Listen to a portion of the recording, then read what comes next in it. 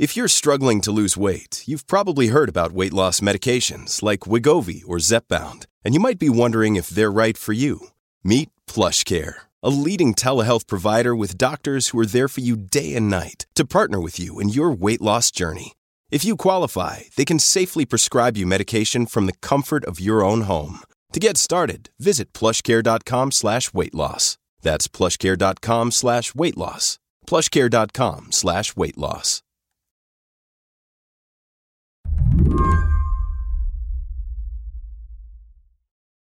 Every year, you can pretty much set your clock by the National Defense Authorization Act. It is a huge piece of legislation, nearly $1 trillion worth. But it's also reliable. Like a July 4th parade, this bill is going to make its way through Congress, no matter who's running things. A lot of the time, it gets named after someone, like a battleship. In 2018, it was the John McCain Defense Authorization Act. Last year, retiring Senator James Inhofe got the honor. What I'm saying is, usually, you and I would not be talking about the Defense Authorization Act. Or as Melanie Zanona at CNN puts it, because it is such a big bill and it's so important, but it's usually not that controversial or spicy. Yeah. I mean, when I read about this bill, it seemed like it had the potential to be the definition of a messaging bill. Just because, it doesn't appropriate money. It, offers a roadmap for how to spend money that gets appropriated. It's like an invitation for big thoughts. Am I reading that right?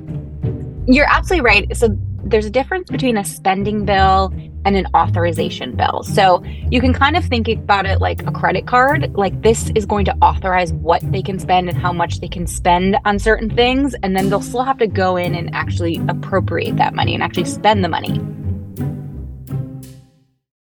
Like Melanie said, all this does not sound very controversial or spicy. But this year, everything in Congress has become controversial and spicy. And the version of the Defense Authorization Act that just passed the House, it delights in controversy. It bans the pride flag from being flown over the Pentagon. It prevents the military from helping soldiers travel if they need an abortion. And, of course, it stops the military from paying for gender-affirming care. When Speaker Kevin McCarthy got asked what exactly he was trying to do here, he said he wanted Congress to stop using taxpayer money to do their own wokeism.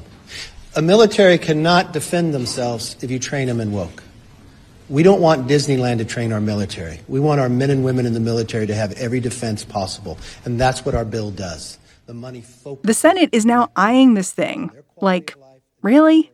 We don't even know if it's actually going to make it to the finish line this time. I think there's more questions than ever before about its passage. Yeah, I was thinking, if this is a messaging bill, what message is it sending? That's the great question, right? I mean, the overall message from Republicans here was that they are willing to use any avenue at their disposal to wage these culture wars that have animated the base in recent years, that have really come to define the Republican Party.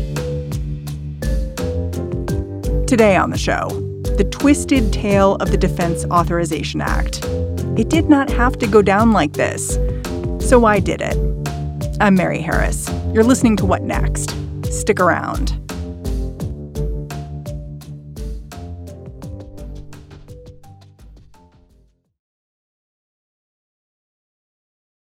This episode is brought to you by Discover. When it comes to your finances, Discover wants you to know they are the credit card that is always there for you. With 24/7 U.S.-based live customer service, everyone has the option to talk to a real person anytime, day or night. Yep, that means no more waiting for, quote, normal business hours just to get a hold of someone. We are talking real service from real people whenever you need it. Get the customer service you deserve with Discover. Limitations apply. See terms at discover.com/creditcard.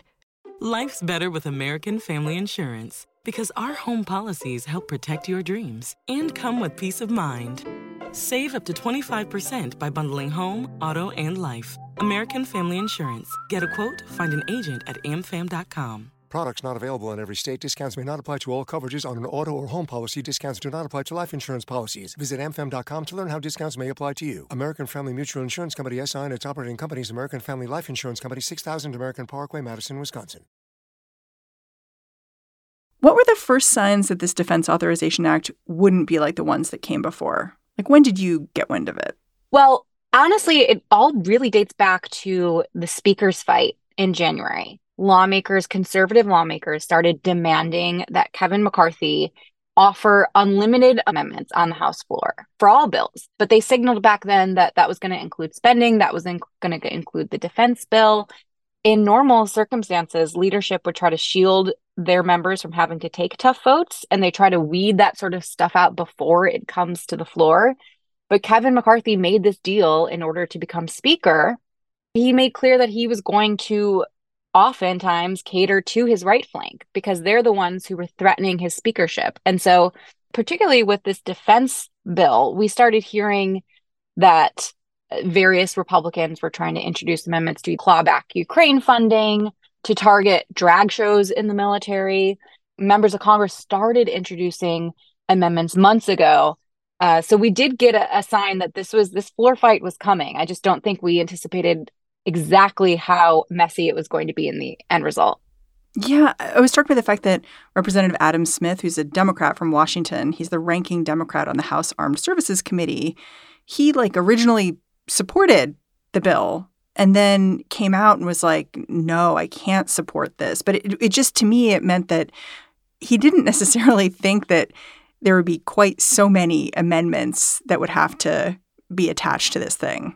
Yeah, not only did Adam Smith support it, but almost every single Democrat in the committee supported it. It was an overwhelming blowout vote. It was 59-1. 59 people supported it and only one voted against it. So that gives you an indication of even Democrats holding out hope until the last minute that they were going to be able to support this bill. Adam Smith, as you mentioned, he helped craft the initial underlying bill. I think Democrats were holding out hope that Kevin McCarthy ultimately would shield members and shield this bill from those culture war amendments. And I'm told behind the scenes there was some reluctance. They knew that putting some of these amendments on the floor was going to risk Democratic support. And so they were trying to crunch the numbers behind the scenes to try to figure out if they lose Democrats or most of Democrats, would they still have the numbers to be able to pass this on their own? And that was really unclear, too, because a lot of these far-right members who were demanding these amendments typically have not voted for the national defense bill in the past. They are typically a pocket of lawmakers that tend to vote against this bill. Why do they typically vote against this bill? It depends on which Republican it is, but some of them just want to rein in spending overall, and they don't like that it authorizes too much money. Some of them just don't like the policies. We've also just seen, especially in the aftermath of Trump and the new sort of Republican Party, there's a less of an appetite to spend on things like the war in Ukraine, for example. It's more of an isolationist wing of the party that has taken hold in recent years. And so a lot of those conservative MAGA-type Republicans have not voted for the defense bill in the past. I've read that this bill basically dissolved into a GOP-only measure last Thursday. What happened? Was there one particular amendment that did it? There were a few amendments that actually repelled Democratic support from final passage. The big one was a amendment that would prevent the Pentagon from covering out-of-state travel costs for troops or their wives who need to seek an abortion out of state. There's also an amendment that would prohibit the Pentagon from covering certain medical care for transgendered troops. In the case of abortion, there has been a longstanding federal policy that bans federal funds from being used for actual abortion services. Now, the Pentagon, obviously, is not paying for abortions, but they have instituted a policy in the wake of Roe v. Wade being overturned that would cover someone's travel costs if they need to go out of state. Because oftentimes troops, when they're stationed, they don't have a say in where they're being stationed, right? So that is something that Republicans say is a way to skirt around the longstanding policy of the Pentagon not paying for abortion services, and they believe that to be a violation of existing law. But that is something that Democrats have really taken a hard line against. And so we knew that if that amendment were to be adopted, that was going to be pretty much a poison pill or a deal breaker for most of Democrats. It's worth noting that some amendments did get left on the cutting room floor. Like Matt Gaetz had an amendment that would block any diversity, equity, and inclusion training. And, there was one representative who wanted to get involved with renaming Army bases and wanted them to be able to potentially keep Confederate names. So it's like there were things like that got left out, right? There were some things on the cutting room floor. Another big one that I would point out is that Marjorie Taylor Greene had an amendment that would have rolled back the new authorization for $300 million for funding for Ukraine.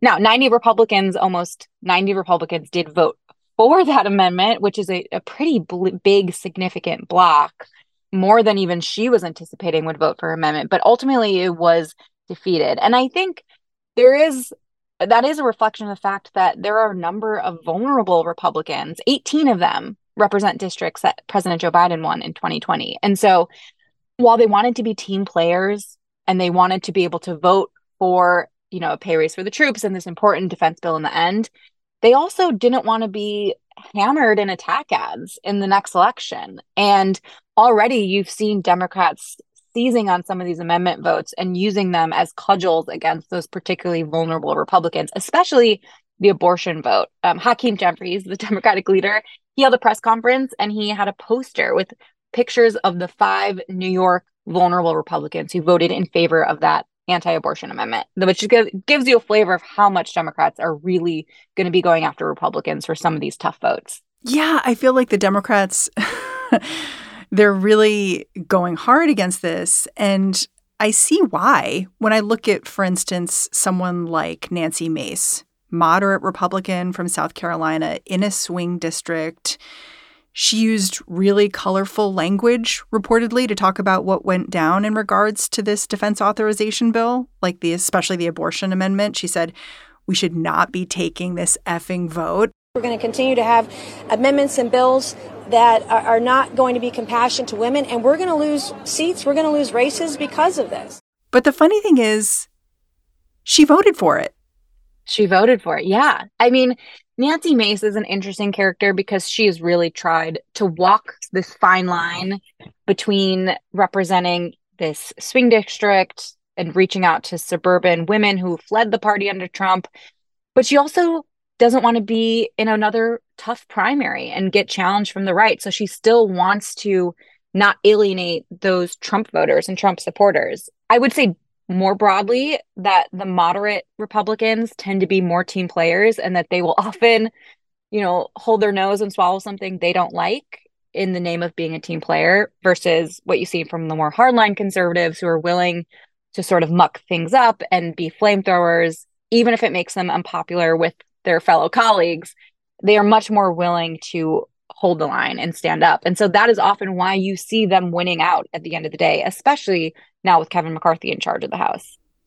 I mean, I remember when Nancy Pelosi was leading Congress, she protected those swing representatives almost reflexively. She called them her frontliners. She knew she needed them in order to maintain control.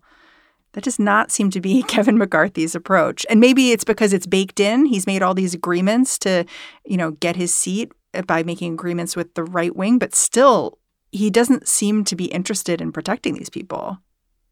That is because every single day, Kevin McCarthy has to worry about whether he can keep his job or not, because he empowered these right-wing Republicans to be able to force a vote at any given moment to oust him as the sitting speaker. And so, yes, he is obviously worried about keeping his majority, and he does need to look out for those members, but he views that as a November problem, a next November problem. More immediately, he needs to keep his right flank happy in order to keep the speaker's gavel. And that's the reality that he's confronting every single day. We'll be right back after a quick break.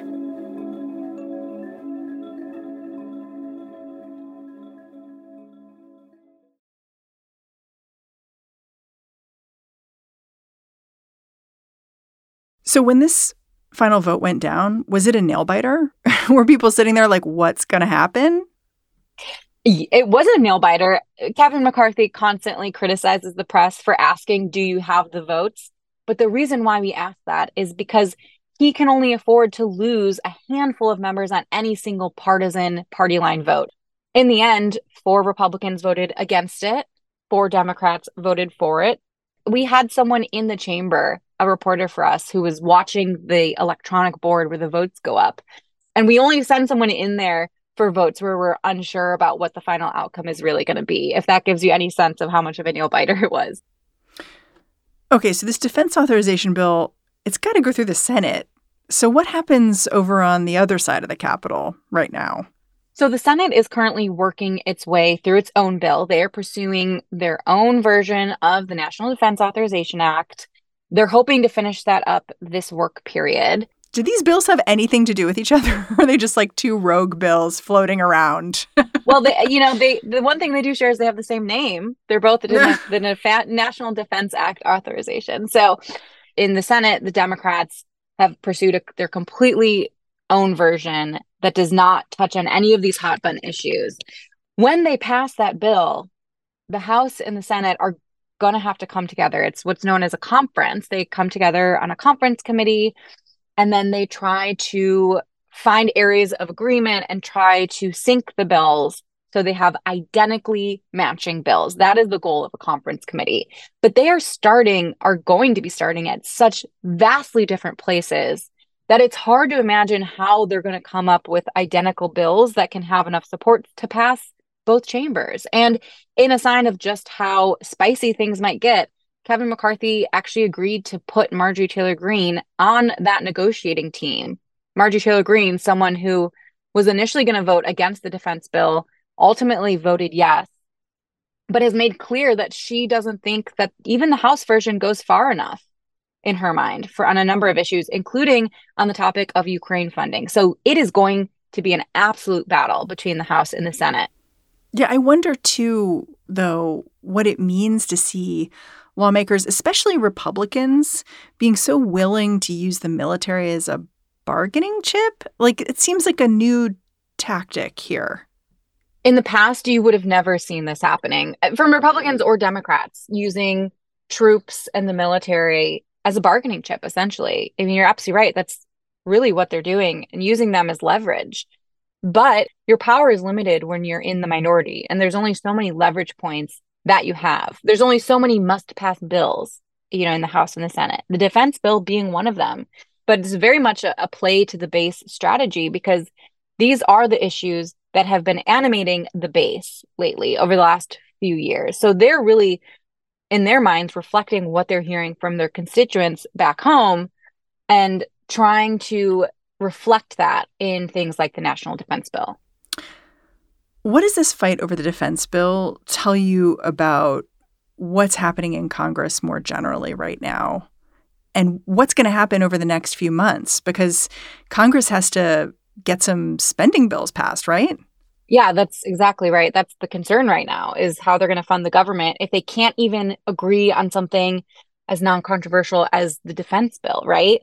I think more broadly, what we're seeing is that Congress is becoming just increasingly polarized, and that bipartisanship is really a sort of dying idea, and that it doesn't do anything for members anymore, that they're not winning points back home for being bipartisan, and that they're actually being rewarded when they are being culture warriors or waging these partisan fights. We've seen members fundraising off of these things. The loudest members tend to get the most attention and get the most fundraising dollars. Marjorie Taylor Greene is a prime example of that. And so the incentive structure, unfortunately, in our political system, it just incentivizes bad behavior, and it does not incentivize bipartisanship anymore. And so it is raising concerns about how they're going to deal with basic functions of government, like spending bills. And that fight is going to come to a head in September. There's already concern about a potential government shutdown. You have conservatives saying that they would be absolutely willing to shut down the government if they don't get what they want on a number of issues, whether it's the border wall or other spending issues or targeting the FBI and DOJ. That's something that has become a rallying cry on the right. That is the concern that is really putting Congress in a chokehold right now. Do you have like a shutdown-ometer in your mind, like a speedometer, where it's like you look at what's happening with the Defense Authorization Act and you're like, I think that's like ticking over into the red right now? Well, we'll probably start it September 1st when they get back or whenever they get back from recess. It will definitely, that will be the storyline that dominates in September is shutdown watch. And that is the question, whether they're going to be able to fund the government or not. And it's not far out of the realm of possibility that we see a government shutdown. I mean, it's happened before. There was a 35-day shutdown not that long ago. I would say a shutdown is definitely a possibility this year. Melanie, I'm super grateful for your time. Thanks for coming on the show. Yeah, thanks for having me. Melanie Zanona is a Capitol Hill reporter at CNN. And that's the show. If you're a fan of what we're doing here at What Next, the best way to support us is to go join Slate Plus. It is our membership program. Comes with all kinds of great benefits. Go check it out. Slate.com/whatnextplus. What Next is produced by Elena Schwartz, Rob Gunther, Anna Phillips, Paige Osborne, and Madeline Ducharme. We are led by Alicia Montgomery with a little help from Susan Matthews. Ben Richmond is the Senior Director of Podcast Operations here at Slate. And I'm Mary Harris. Thank you so much for listening. I'll be back in this feed tomorrow.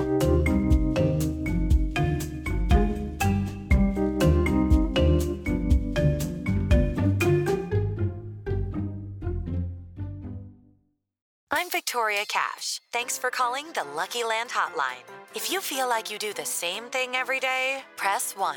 If you're ready to have some serious fun for the chance to redeem some serious prizes, press 2. We heard you loud and clear. So go to LuckyLandSlots.com right now and play over 100 social casino-style games for free. Get lucky today at LuckyLandSlots.com. Available to players in the U.S., excluding Washington and Michigan. No purchase necessary. VGW Group. Void where prohibited by law. 18+. Terms and conditions apply.